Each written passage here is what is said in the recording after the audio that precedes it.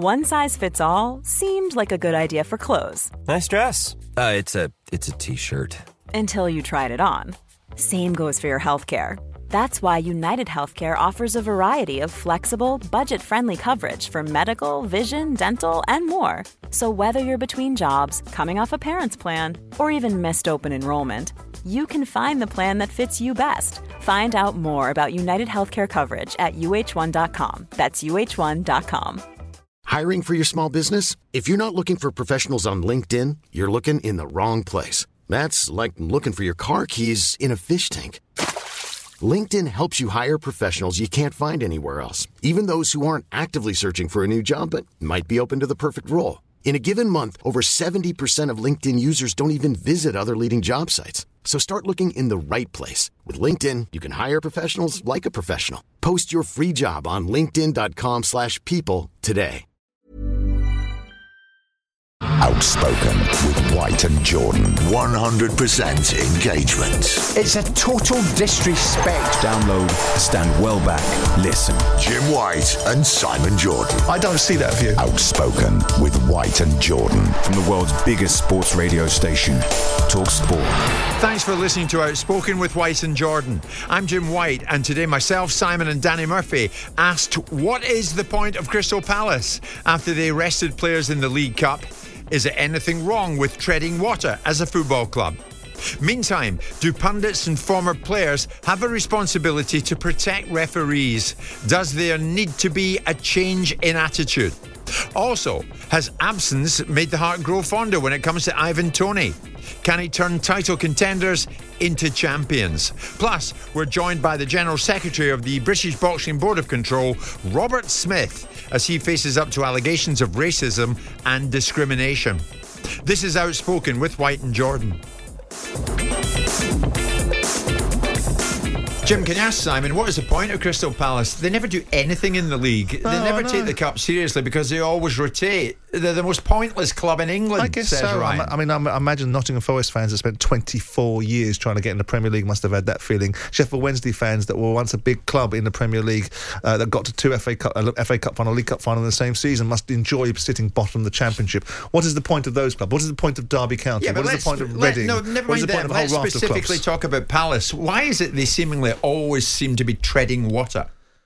What, staying in the Premier League? Being amongst the 20 elite clubs in the biggest league in world football. Yeah. Consistently is treading water. Depends how you want to characterise it. Look, could they kick on? Brighton don't tread water. Brighton are doing very well for a moment in time. This is a moment in time. Crystal Palace a few years ago got to an FA Cup final where they got in the top 10 in the league. But let's have it right. If we want to characterise it properly, let's see how Brighton do in 5 years' time. If Brighton are still doing what they're doing now, fabulous. I think we've deviated from the point on Palace, which is they've played a weakened team at Man United. Now, the weakened team should still perform better than it did. There you go. It was a poor performance, and in some ways probably makes Roy's life moving forward very easy when the knocks come on the door now about not playing and all that. And if you don't give them that opportunity, then Palace aren't fortunate enough to be in Europe and have lots of games where they can rotate players and see how they do. So the League Cup is the lesser of the cup competitions where he can make a few changes and see if a few of them have got something about them to push the other lads who don't spend any money, do they? I mean, no, comparatively speaking. But they're not the only club who have most mid. Neither do Brighton. We can't keep comparing to Brighton. Again, this is the current vote. You can actually. Well, you can for the time being, and it's a salient example, and you're right to do so. But in perpetuity, Palace have been in the Premier League for 10, 11 years. Brighton have been there for 4 or 5 now, doing remarkably well. Right now, they've got the zeitgeist. They're recruiting players, like we said the other day. They turn £4.5 million players into £100 million players, and the other team that gets them turns a £100 million player back into a £4.5 million. I'll tell you where I'm at on it, Jim. Currently, like it was Southampton, could be done. It could be done for Southampton to produce the best academy that had players. And in the end, you keep selling your players, nothing lasts forever. But right now, when that coach goes, and when the recruitment criteria, it can turn as quickly as it came. And all of a sudden... Yeah, but we're not at that point. The League Cup is always been... the League Cup for a long time has been a cup where mid to lower Premier League managers have a decision to make on whether they rest and change a lot of players, or even bigger clubs like Tottenham. They went out, didn't they, to Fulham early on? True. And Postecoglou made a load of changes. It's always been a decision that managers have had to make early in the season on whether they're going to play a full-strength team and get through or not. I, personally, on this subject, never really understand, unless you are absolutely struggling for injuries, why you wouldn't want to put your strongest team out to gain some momentum, some confidence, and get another round of that cup in to keep the fans a bit happy, to get the players' confidence up, because normally they won't have won many games early in the season, the teams around the bottom or mid-table. They're playing Man United in the League Cup. Is that evaded anybody? No, hold on. We'll get they're not playing I'm talking more generally here. I know, but again, I'm going to say the word Brighton. Go there recently in the big competition when the stakes are at their highest. Palace is win but what and blew them away. But what have they won? Them apart. Okay, so they're in Europe. Fantastic. Great. Currently, they're in Europe. Palace are treading water, and they've been around longer on the scene than Brighton Palace have. There's James, the Arsenal fan. I'm fed up with clubs giving up in cups. That's exactly what. But they're not the only one, are they? That's my point. No, you're right. We're talking about Palace as if they've made this. Do we get full houses at League Cup games then? Is that what? Ultimately, the League Cup at this stage in its development isn't the most attended competition. As you would say, what's that got to do with the price of cheese? Well, it has everything to do with the price of cheese. Because, I'll tell you what's got to do with the price of cheese. Because when the fans turn around and say, I'm fed up with teams not... Well, half the time you don't go and watch them in a League Cup. You just complain about the results. Yeah. So get it right. I'll ask you one simple one. Former owner of Crystal Palace, Simon Jordan. Yes. Are Palace progressing? I would say they've stabilised. And sometimes the argument, if I wanted to make an argument in I a would say different they did that a long time ago. Well, if I was being hold on. The last 2 or 3 seasons, they've got themselves into a situation where they've averted relegation. Well, that's why Roy came in. Now Roy's come back in. I would suggest, Roy didn't like the performance last night, and they got Man United again on Saturday, and he didn't like the fact that they were given a footballing lesson. I would suggest that Roy's approach to that game by changing the formation was based upon his preference to stay in the Premier League. So look at the manager as well.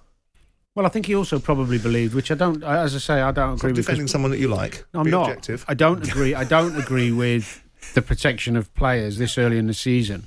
Especially when you're playing good opposition. Palace's best team last night would have given United a go. Well, there must be some, Danny. But there must be That's my point. But there must. Come on, Dan. There must be some method to the madness. We can't all know better than the managers. No, these managers have a reason that you say, I'm not in the camp of protecting players. But I've dealt with players. that. I've dealt with that at the top of the show. You haven't dealt with managing the players. You've dealt with the individual responsibility that you have to look after yourself. I said if the manager now knows that he's got a performance where most of those players didn't turn up, and when they knock on his door now, he hasn't got a problem. So that wasn't the object of the aim. It wasn't. I want to weed out the wheat from the chaff. No, you don't think that. But a manager thinks, I'll give these lads an opportunity because they're training hard.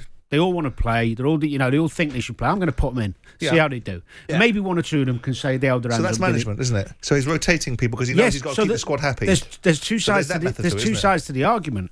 My point is that I think I would go the other way and go full strength, especially. But they don't, Danny. And they also say they do. So that's a good message. Fans don't go like last night because reserve teams are played by and large. Simon is arguing against himself this morning. I've got to say you pretty much are. There's Richard, a Brighton fan. Brighton have been 7 years in the Premier, Simon, not 4 or 5. Do you know, ironically, I had a row with Roy at Fulham when we played Bristol Rovers at home, and they brought 4,000 or 5,000 fans. It was their cup final. We tweaked it. We ended up drawing 2-2. We ended up having to go and play them in a replay. And Roy made a load of changes and left me, said, no, I want you ready for the weekend. We went down. I was fuming because I knew. Fuming? Yes. Fuming. Yes. I'm not overdoing it. No? I was fuming. I'll bet. It was the year Bristol Rovers got to the quarters or the semis after they beat us. We had a good chance of getting to Wembley. The game, it would have been one more game after that. We go down to Bristol Rovers on a crappy pitch. Weather awful, some of the lads not really capable. Yeah. End up getting done on pens. Opportunity lost. Yeah, and the reason I go the other way, and I understand completely why the managers do make changes, but the reason I'd go the other way is because when you finish your career, and I've finished mine, the moments you look back on, I won 2 League Cups, right? I remember them. The world's most dangerous download. Outspoken with White and Jordan. From the world's biggest sports radio station, Talk Sport. I think we're agreed, aren't we? Without giving him too much praise, that Mr. Murphy's one of the best pundits around, if not the best. He's the best. He's the best. All right, we're agreed on that. So, punditry, it's a tricky old game, Danny. You've got to choose your words carefully, haven't you? And if you don't, you can land in a spot of trouble. After the North London derby, Jermaine Jenas, JJ to you, Danny, posted on Twitter, complete S-house of a referee. They're all ruining our game. So then he had a change of mind and thought, I better right that wrong. And he went on drive yesterday. Frustration was just articulated wrong. The wording of what I said was completely wrong, and the way that I put it. My feelings towards kind of the standard of refereeing and how it's been handled and how much it's changing the game, that hasn't changed in terms of my opinion. So, it was just an error on my part in terms of the way that, like I said, I articulated my words. And I think in any walk of life, you got to hold your hands up at times and just go, you know what, I got that one wrong, and we move on. My emotions got the better of me, and I apologise to the FA and to all match officials. He still has a swipe at the standard of officialdom at the same time. But this is Jermaine, who led the Love Football, Protect the Game campaign, jointly organised by the FA, the Premier League, the EFL and Professional Footballers Association, amongst other footballing bodies. And he even made a video which was broadcast on the organisation's websites and social media channels. I mean, it was a howler, wasn't it? Yeah. Yeah, and it's made worse by the fact he did what you just said. For the FA, I think I was surprised because he generally he's a super smart lad, JJ. He's a deep thinker, and he's done really well to get to the level he has, and he's outstanding at what he does. I like him. He's a great lad, a friend of mine, and I wouldn't, if you'd have said to me someone has written that, he would be at the bottom of my list, and I mean that genuinely. So I was surprised. I'm glad he's apologised because it was a silly thing to say. I mean, he wasn't working. Let's just get that right. I know we're talking about pundits, but he wasn't on air as a pundit saying that. He's tweeted. Was it tweet? Yeah. I think he's tweeted that, or as a fan from afar, not thinking straight, and he's let the emotion get the better of him. I mean, it's hard to be too critical of anybody who's sitting in my shoes because I've made a couple of howlers myself in my 10 years. I find that hard to believe. Well, I have, unfortunately. Really? So I don't jump on the bandwagon and, hammer people too much. But on a broader basis, does there not need to be an attitude change amongst the pundits? Because, like never before, the referees are doing a damn good job, assisted by VAR, and there are many, many more right decisions than wrong ones. I think it would be fair to say, and even turning that finger at myself, to say more awareness of wording and choice of words and context, yeah. I don't know about change of attitude. I don't think there's a desire for pundits that I know to just want to go on air and hammer referees. There's a desire to watch good football and do good tactical pieces for me. I don't really want to talk about ref decisions when I go on air. It's the most dislikable part of the job. But sometimes you have to call it what it is. But I think a choice of words, though, isn't it? I mean, you called referees thick last season. I did once, yeah, which on the same show I said I did take back because I realised after saying that didn't sound good. I think incompetent... You said you could learn the rules in a day. You couldn't really. You could. Yeah, because I know most of them already, so I could learn the rest. But I would say on a more productive point that this handball rule, which is becoming really frustrating for pundits, fans and everybody... When you read, and I've had to read all the rules of it and go through them, the wording of it... It's difficult. Well, pardon? It's not difficult. Well, no, it is, Jim. So this is why they're making... It's an offence if a player touches the ball with his hand. Have you read all the mitigating circumstances? That's what Romero did. Have you read all the mitigating circumstances on why they can't... the reasons why they can and can't give them? Because I can go through them with you if you want. Yes, on you go. You're talking about trajectory of ball once it's hit a body part to then go to the hand, if that happens, which it wasn't in the Wolves game. Proximity. So, proximity. You're talking about your unnatural position, which is very subjective, whoever you are. Because you and I can talk about... But this is... What you're no, let me get to the point. You're asking for a perfect science to an imperfect situation. I'm not asking for a perfect science. So I'm actually saying so. Let me finish. We're moving off the idea that referees should be accountable, and there should be an ability to question. Exactly. But the manner in which you question an error, it's not an error. An error was buying that awful grape hoodie that you wore last week. Yes, that was what Jermaine Janis did, which was to make his opinion in the language that he thought that he can get away with saying. Now that he suddenly realised he can't get away with saying, out comes a snivelling, self-serving pseudo-apology, rather than an acknowledgement that we need to value officials. I maintain my position that officials should be accountable. I maintain that we should have the right to constructively criticise, but I do also accept the fact that refereeing is a very difficult situation and we should value them more from the top of the game to the bottom. That's not a snivelling write it in blood apology. That's a reflection and a respect for someone else's profession. In the same way that footballers demand and command an expectation of respect for what they do. Yet they give none of it back to the officials. So I think that's fundamentally flawed. I think it's good points, but where I was leading to with the point before was that referees need some help with the way the laws are written. Because I'm telling you, Jim, I went through them on Saturday. Let's just do handball. It leaves it open for interpretation instead of clear, concise. So handball can be made quite easily. A much more simplistic thing, whether you think it's deliberate or not deliberate, or is it stopping a goal. And you can really simplify handball. It's not that difficult. It used to be back in our day, deliberate or not, unless it stops a goal. Now you can. But that's also subjective as well. Yes, but less so. There's blatant cases of deliberate handball. Yes. But there's also ones that are a little bit more sneaky. Yeah. But if you're pointing out, Danny, the referee's job is so hard, why do you continually batter them? I have to, in my job, make observations You've about... got to batter them. How do you define batter? Batter is a physical thing. Well, there's criticism and there's constructive criticism. And I think Simon touched on it there. The key word in all of this is respect. Yeah, respect. And there's no respect in saying complete S-house of a referee. There's no respect in that. But I'm talking more from my own point of view. All referees are doing okay. Let's just get some reality and context to this. If we want a utopian world and an idealistic world where everybody's going to go on and give constructive criticism and be really positive, we are being naive. No, football is an emotional sport. I, as a pundit, get emotional. I am allowed to be critical and use certain negative words and connotations about officials. If we're going to use the utopian world trope, why don't you lot shut up then about your expectation that referees get it right every single time? Why do you keep throwing that silly line out? Because it's true. Nobody I've ever spoken to in my life expects them to get it right every single time. You just keep rolling that out. The majority of the time, the bad decisions are the exceptions that don't prove any particular rule. You give no currency whatsoever to a 97-98% success rate. The only thing you focus on is the odd mistakes that referees make. How do you make a 97% success rate on penalties, for example? Who's giving that percentage out? Because it's subjective.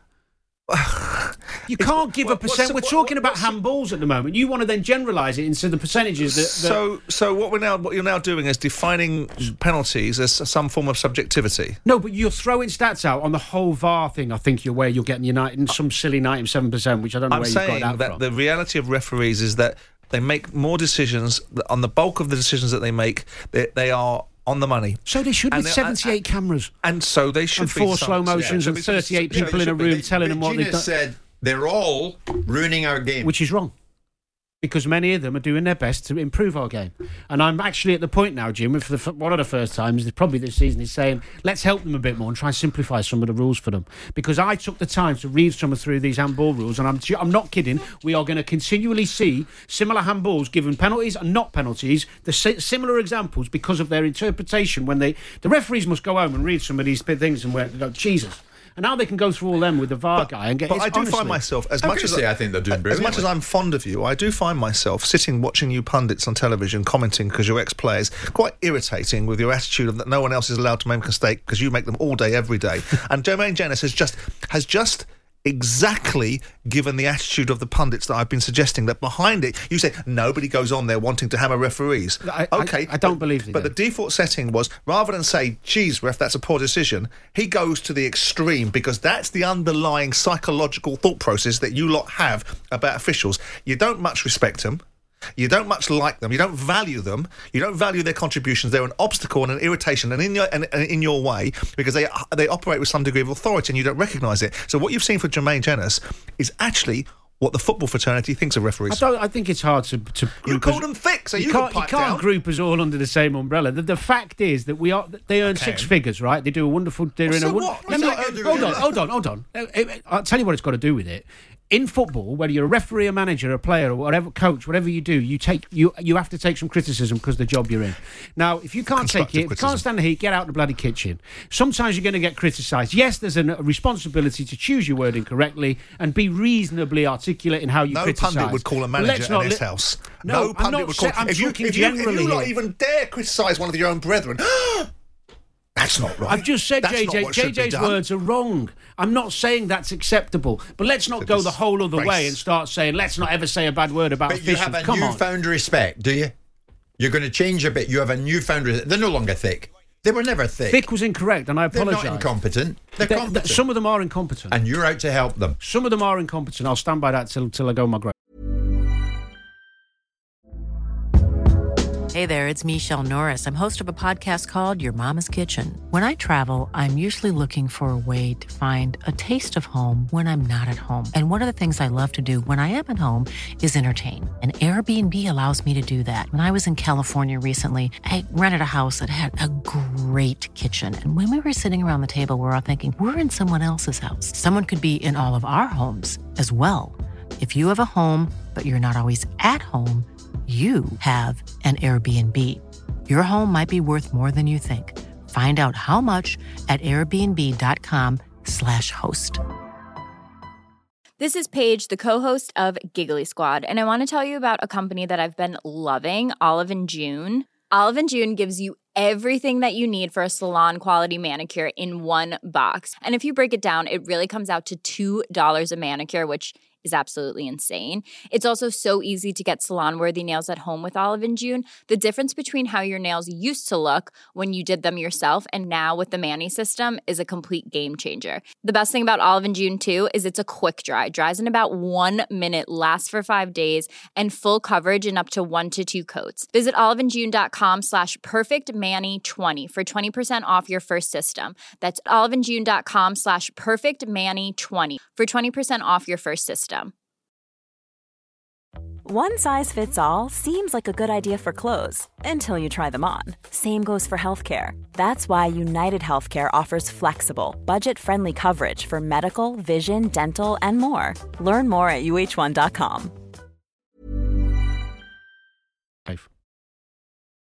The world's most dangerous download. Outspoken with White and Jordan. From the world's biggest sports radio station, Talk Sport. Brentford against Arsenal tonight in the Carabao Cup is live on Talk Sport. Here's the thing. Ivan Toney was the topic of conversation when the media met Thomas Frank ahead of this one. Toney will be available to return to action in January, but he's expected to leave Brentford during the winter transfer window. Arsenal, curiously, amongst those who are very interested, it's been reported, in signing him. This is another person that Simon likes blowing smoke as well, isn't it? Who's that? Howard Webb, Ivan Toney. All right. Oh, the list is endless. This is maybe Thomas Frank falls into that category as well. Thomas was talking about Toney in the build-up to this one and about what might happen with the player come the winter transfer deadline. For me, as a coach, I don't want to sell him. You know, of course, I want my best players. So, of course, I say to Phil and Matt, don't sell him. The same I said with David. Ivan is a world-class player, so why should we sell a world-class player? I would rather want him to play here for the rest of his contract. But that's not up to me to decide. So that was Thomas on Ivan. Is Ivan Toney, Danny, a title-winning striker? I think that would be going a little bit strong. I think he's a super player. Does he turn contenders into champions? No, not necessarily. Does he improve some of the teams he's been linked with? Yes, but to make them title contenders mean could he score 25, 30 goals playing for Arsenal? Possibly, but I wouldn't be sure. I wouldn't put money on it, no. So why are they all after him? I mean, Chelsea considering signing a striker in January. I'm not surprised at that. Tottenham monitoring the situation. Arsenal in the mix as well. He's going to leave, is he not? In spite of what Thomas said, and Thomas is a good man and was quite diplomatic there. But does he come back to leave? I think he'll go. I think there's a shortage of top strikers out there. There's clubs who really need strikers. He last season had the season of his life and got 20 goals, which is no mean feat, by the way. Granted, quite a few penalties in there, but that doesn't matter. He's still got to put them away as well. What's he not got then that doesn't make him a title-winning striker? Well, the reason I say that because there's very few players in the world when you're trying to compete with Man City who I'm thinking could come to another team and make them title contenders. You're talking about Mbappe, you're talking a very few. So it's not a slant on him. I think he lacks a little bit of dynamism and explosive power, which really scares people. Are Arsenal title contenders as we speak now? Yeah. So what are you on about then? So if Toney comes in and enhances them, he enhances their ability to be better title contenders. Well, actually, in isolation, if he's the only reason they're going to win the title, no. but as a component part and a value-added part of an opportunity to control their own destiny.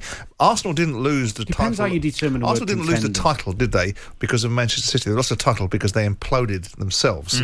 They handed it back to Man City. Man City did what they did. Defensively, they imploded. They did what they did. And it's thought that Toney is the And up missing top. piece of the jigsaw for And up Arsenal. top. If Arsenal get him, then the jigsaw's complete and they can go on and pip City. No? No, I don't think so. I think they run them closer.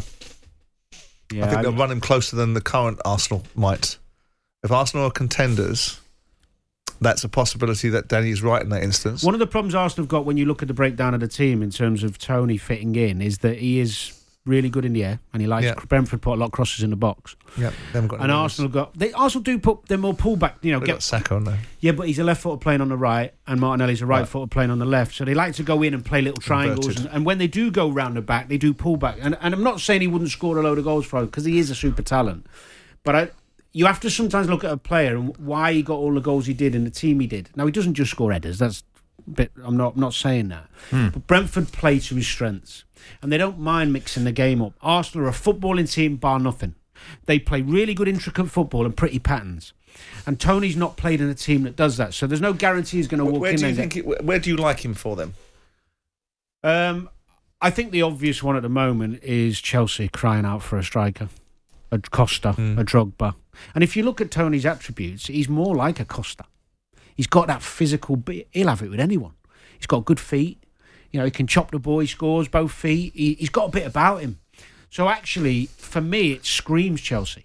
There's Ben in Birmingham. Toney needs to come to the Villa. He'd thrive under Emery. Simon, here's one for you. I seriously mean this. In view of why Toney has been missing, should his return be celebrated? No. Who's going to celebrate it? Of course, the Brentford fans are going to be grateful to see him back. He's going to celebrate his return, yeah. That's absolutely. a relevant point, I mean, he's isn't going. He's going. And the reasons why there's such interest is because very rarely do you see a top-class centre-forward come available in the January transfer window. So there's a rarity to that little beast. Yeah. It depends if the marketplace is there for the price that Brentford may well want. What the player will want is huge salaries. What is he, 28, sorry? 27, I think. Does he owe Brentford a lot? Of course he does. Does he owe football a lot? Does he owe the Premier League? I don't know if he owes football a lot. No, he owes Brentford something. They're the people that gave him an opportunity, and he's repaid them by his performances. Yeah, exactly. 68 goals in 111 games or whatever he's done, 30 in the Championship and 32 in 2 Premier League seasons, is a good return on investment. And he'll also be repaying them when they get the fee through. Yeah, absolutely. And that's the flip side of the argument. I'm pretty sure that Brentford would rather have him in their side because they get a 60, 70 million pound transfer. If they don't achieve in the Premier League, they can lose that quite easily by not being successful in the Premier League. Yeah, true. The reward for Brentford is the difficult one for Matthew is that he's continuing to pay Ivan Toney. His reward will be the player will just stick in a transfer request or engineer a move in January, and the only reason he won't go in January is if the market doesn't bear the price that Brentford reasonably wants. If the market thinks that it can nick Toney for sub 60 million quid, then they'll sell him in the summer. Yeah, but be under no illusion. If you've changed your agents and you've got Manasseh, who's a good agent, and Jonathan Burnett not so much, but working in that respect to be able to achieve an outcome. In your opinion? In my opinion, yep. In my experience. In your experience. In my opinion, based upon my experience. In your opinion, but the bottom line is he's changed agents to have a move. There's an expectation of a move. He's going to move. It'd be interesting to see. I quite like him for Tottenham. I think he'd be a signing for Tottenham. Yeah, that'd work. It begs the question about what would happen with Richarlison in that respect. And is everything else, is the slate wiped clean? Everything else that went on, is that forgotten about? Yeah, of course it is. Because he served his punishment. Right. So the bottom line is he committed an act of self-harm. He broke rules. He's been consequenced for it. All the carping and whining about what he's entitled to, not for me, but the going on podcasts and giving it, not for me, and I don't think for members of his family either. I don't think that was particularly impressive for them either. But he did what he did. Now he's keeping his head down. He's back in training. He gets back in January, and he'll go because he's a proper player. Okay. He's a really good player. And again, I don't think football should be sitting there going, actually, we should constantly now flagellate him forever because of what he did. Okay, so he's back in January, and the Ivan Toney show will go on. The world's most dangerous download. Outspoken with White and Jordan. From the world's biggest sports radio station, Talk Sport. Yesterday we highlighted the Channel 4 report that the British Boxing Board of Control was facing accusations of racism and discrimination. You remember this, Simon. A female boxer and 2 judges were the subjects of those allegations in this Channel 4 report. One thing missing from the report was the representation itself from the British Boxing Board of Control. They were not in it and were nowhere to be seen when it came to giving their side of the story. Channel 4 said they'd approached the board for comment, but they didn't want to be part of it. So, this show has decided we'll go out there and get a response from the British Boxing Board of Control. Does racism exist in the sport of boxing? So we got in touch with the man at the very top of the British Boxing Board of Control, Robert Smith, and we got his reaction earlier on this morning to the allegations made by the Channel 4 report. Obviously very disappointed. I mean, I've worked for this organisation for a long time, and I don't believe anything that was said in the documentary is correct. You know, we work very hard with all races, all religions, etc. And as I said, I don't think it's correct. I'm disappointed it would put out without actually coming to us and doing proper investigation. But didn't they come to you? I mean, in the Channel 4 documentary, they said they approached you for comment. You declined to comment. Why would you not participate in the documentary? Well, quite simple, Jim. I received a letter on the Thursday afternoon with lots of details on it, which they want an answer by the Monday afternoon, 2 working days. We went back asking for more information than what had been said. It wasn't forthcoming. They've had a year to put it together. They asked us to deal with it in 2 days. We wrote to them. We gave them our point of view. They used some of the things we said, but not all of them. So, you know, it's a bit like doorstepping to a certain extent. They get a year. They ask us for 2 days. Robert, it's alleged from Rusana Begum that she was reprimanded for wearing leggings in the ring. She felt discriminated against. It's a serious allegation. What's the truth of it? I think the situation on that is quite simple. I don't remember seeing a complaint with regard to that matter. And if they would have contacted the head office with regard to the leggings and given a reason why it's religious, etc., head office would have informed all the officials at the show that everything was fine. You know, they have a discretionary power. We wouldn't do anything wrong with regard to religion. So ultimately, you know, if they'd contacted us, we would inform the officials. It wouldn't have been an issue. Are there procedures in place for Muslim fighters from religious backgrounds, male and female? Yes, of course. Obviously, we need to be informed of these things, and we can put things in place. So we're open to every religion and every race. So it's disappointing that we should be targeted with regard to that. Robert, the 2 other individuals mentioned in the documentary, Ian John Lewis and Jeff Hines, 2 British Boxing Board of Control judges, referees. John Lewis officiated Catterall Taylor and felt that he was downgraded after it because of the colour of his skin. Yeah, no, I think you would appreciate that I can't discuss anything with regard to those 2 cases because of legal claims. But I can tell you any decision made with regard to those 2 gentlemen was not down to race or down to religion. It's down to performance. It still remains a fact that there appears to be a lack of referees and judges from minority backgrounds. Why is that? And what is boxing doing about that? Well, we're always open. The thing is, people have to apply for positions, etc. It's an application process. When we get an application, everybody's treated exactly the same way. One thing that did frustrate me somewhat in the documentary was, you know, with regard to the lack of officials from different from minorities, etc. At the end of 1980s and beginning of 1990s, we had Brian Anderson, the former British middleweight champion. He was a referee, very good referee. In the end of 1999s, 2000s, Ken Curtis was a very good referee. We've had applications from ethnic minorities with regard to training, etc. So everybody's considered exactly the same way. Do you have a message this morning? I mean, you've spoken to us, Robert. Do you have a message this morning for the documentary makers? Just disappointed that, as far as I'm concerned, they didn't do their investigation properly. So that was Robert Smith. Simon, Jordan Jarrett Bryan headed up the report. He fronted it up for Channel 4. He joined us yesterday. He's busy today, but that hasn't stopped him giving us a statement. He says, we wrote to them, British Boxing Board of Control, on Thursday the 14th with an initial date of Monday the 18th. We delayed the broadcast after their legal letter to consider their position, and the story was broadcast on Friday the 22nd. A request for an interview was made on the 14th. At no point did they ask for more time to respond. This is the board. If they had, we would have granted it. We wrote a 7-page letter detailing in full the claims made by the interviewees, as we are obliged to do under Ofcom. So Jordan is saying the board knew the parameters. We laid out the background to where the report was going, and they had time to respond. Well, they haven't got the board on record, and we did within sort of 12 hours of them coming on our show. And also an interesting point that Jordan made yesterday in the discussion. He said it's not my job to interrogate the observations made by people claiming racism. It's also not your job to be the mouthpiece for it either. Your job as a journalist is to do precisely what you say isn't your job, which is to interrogate all aspects of the scenario to create a story. I maintain, and I said it yesterday post the discussion with Jordan, sometimes the narrative is that they don't really want the nuance. They don't want the context. They prefer the headline.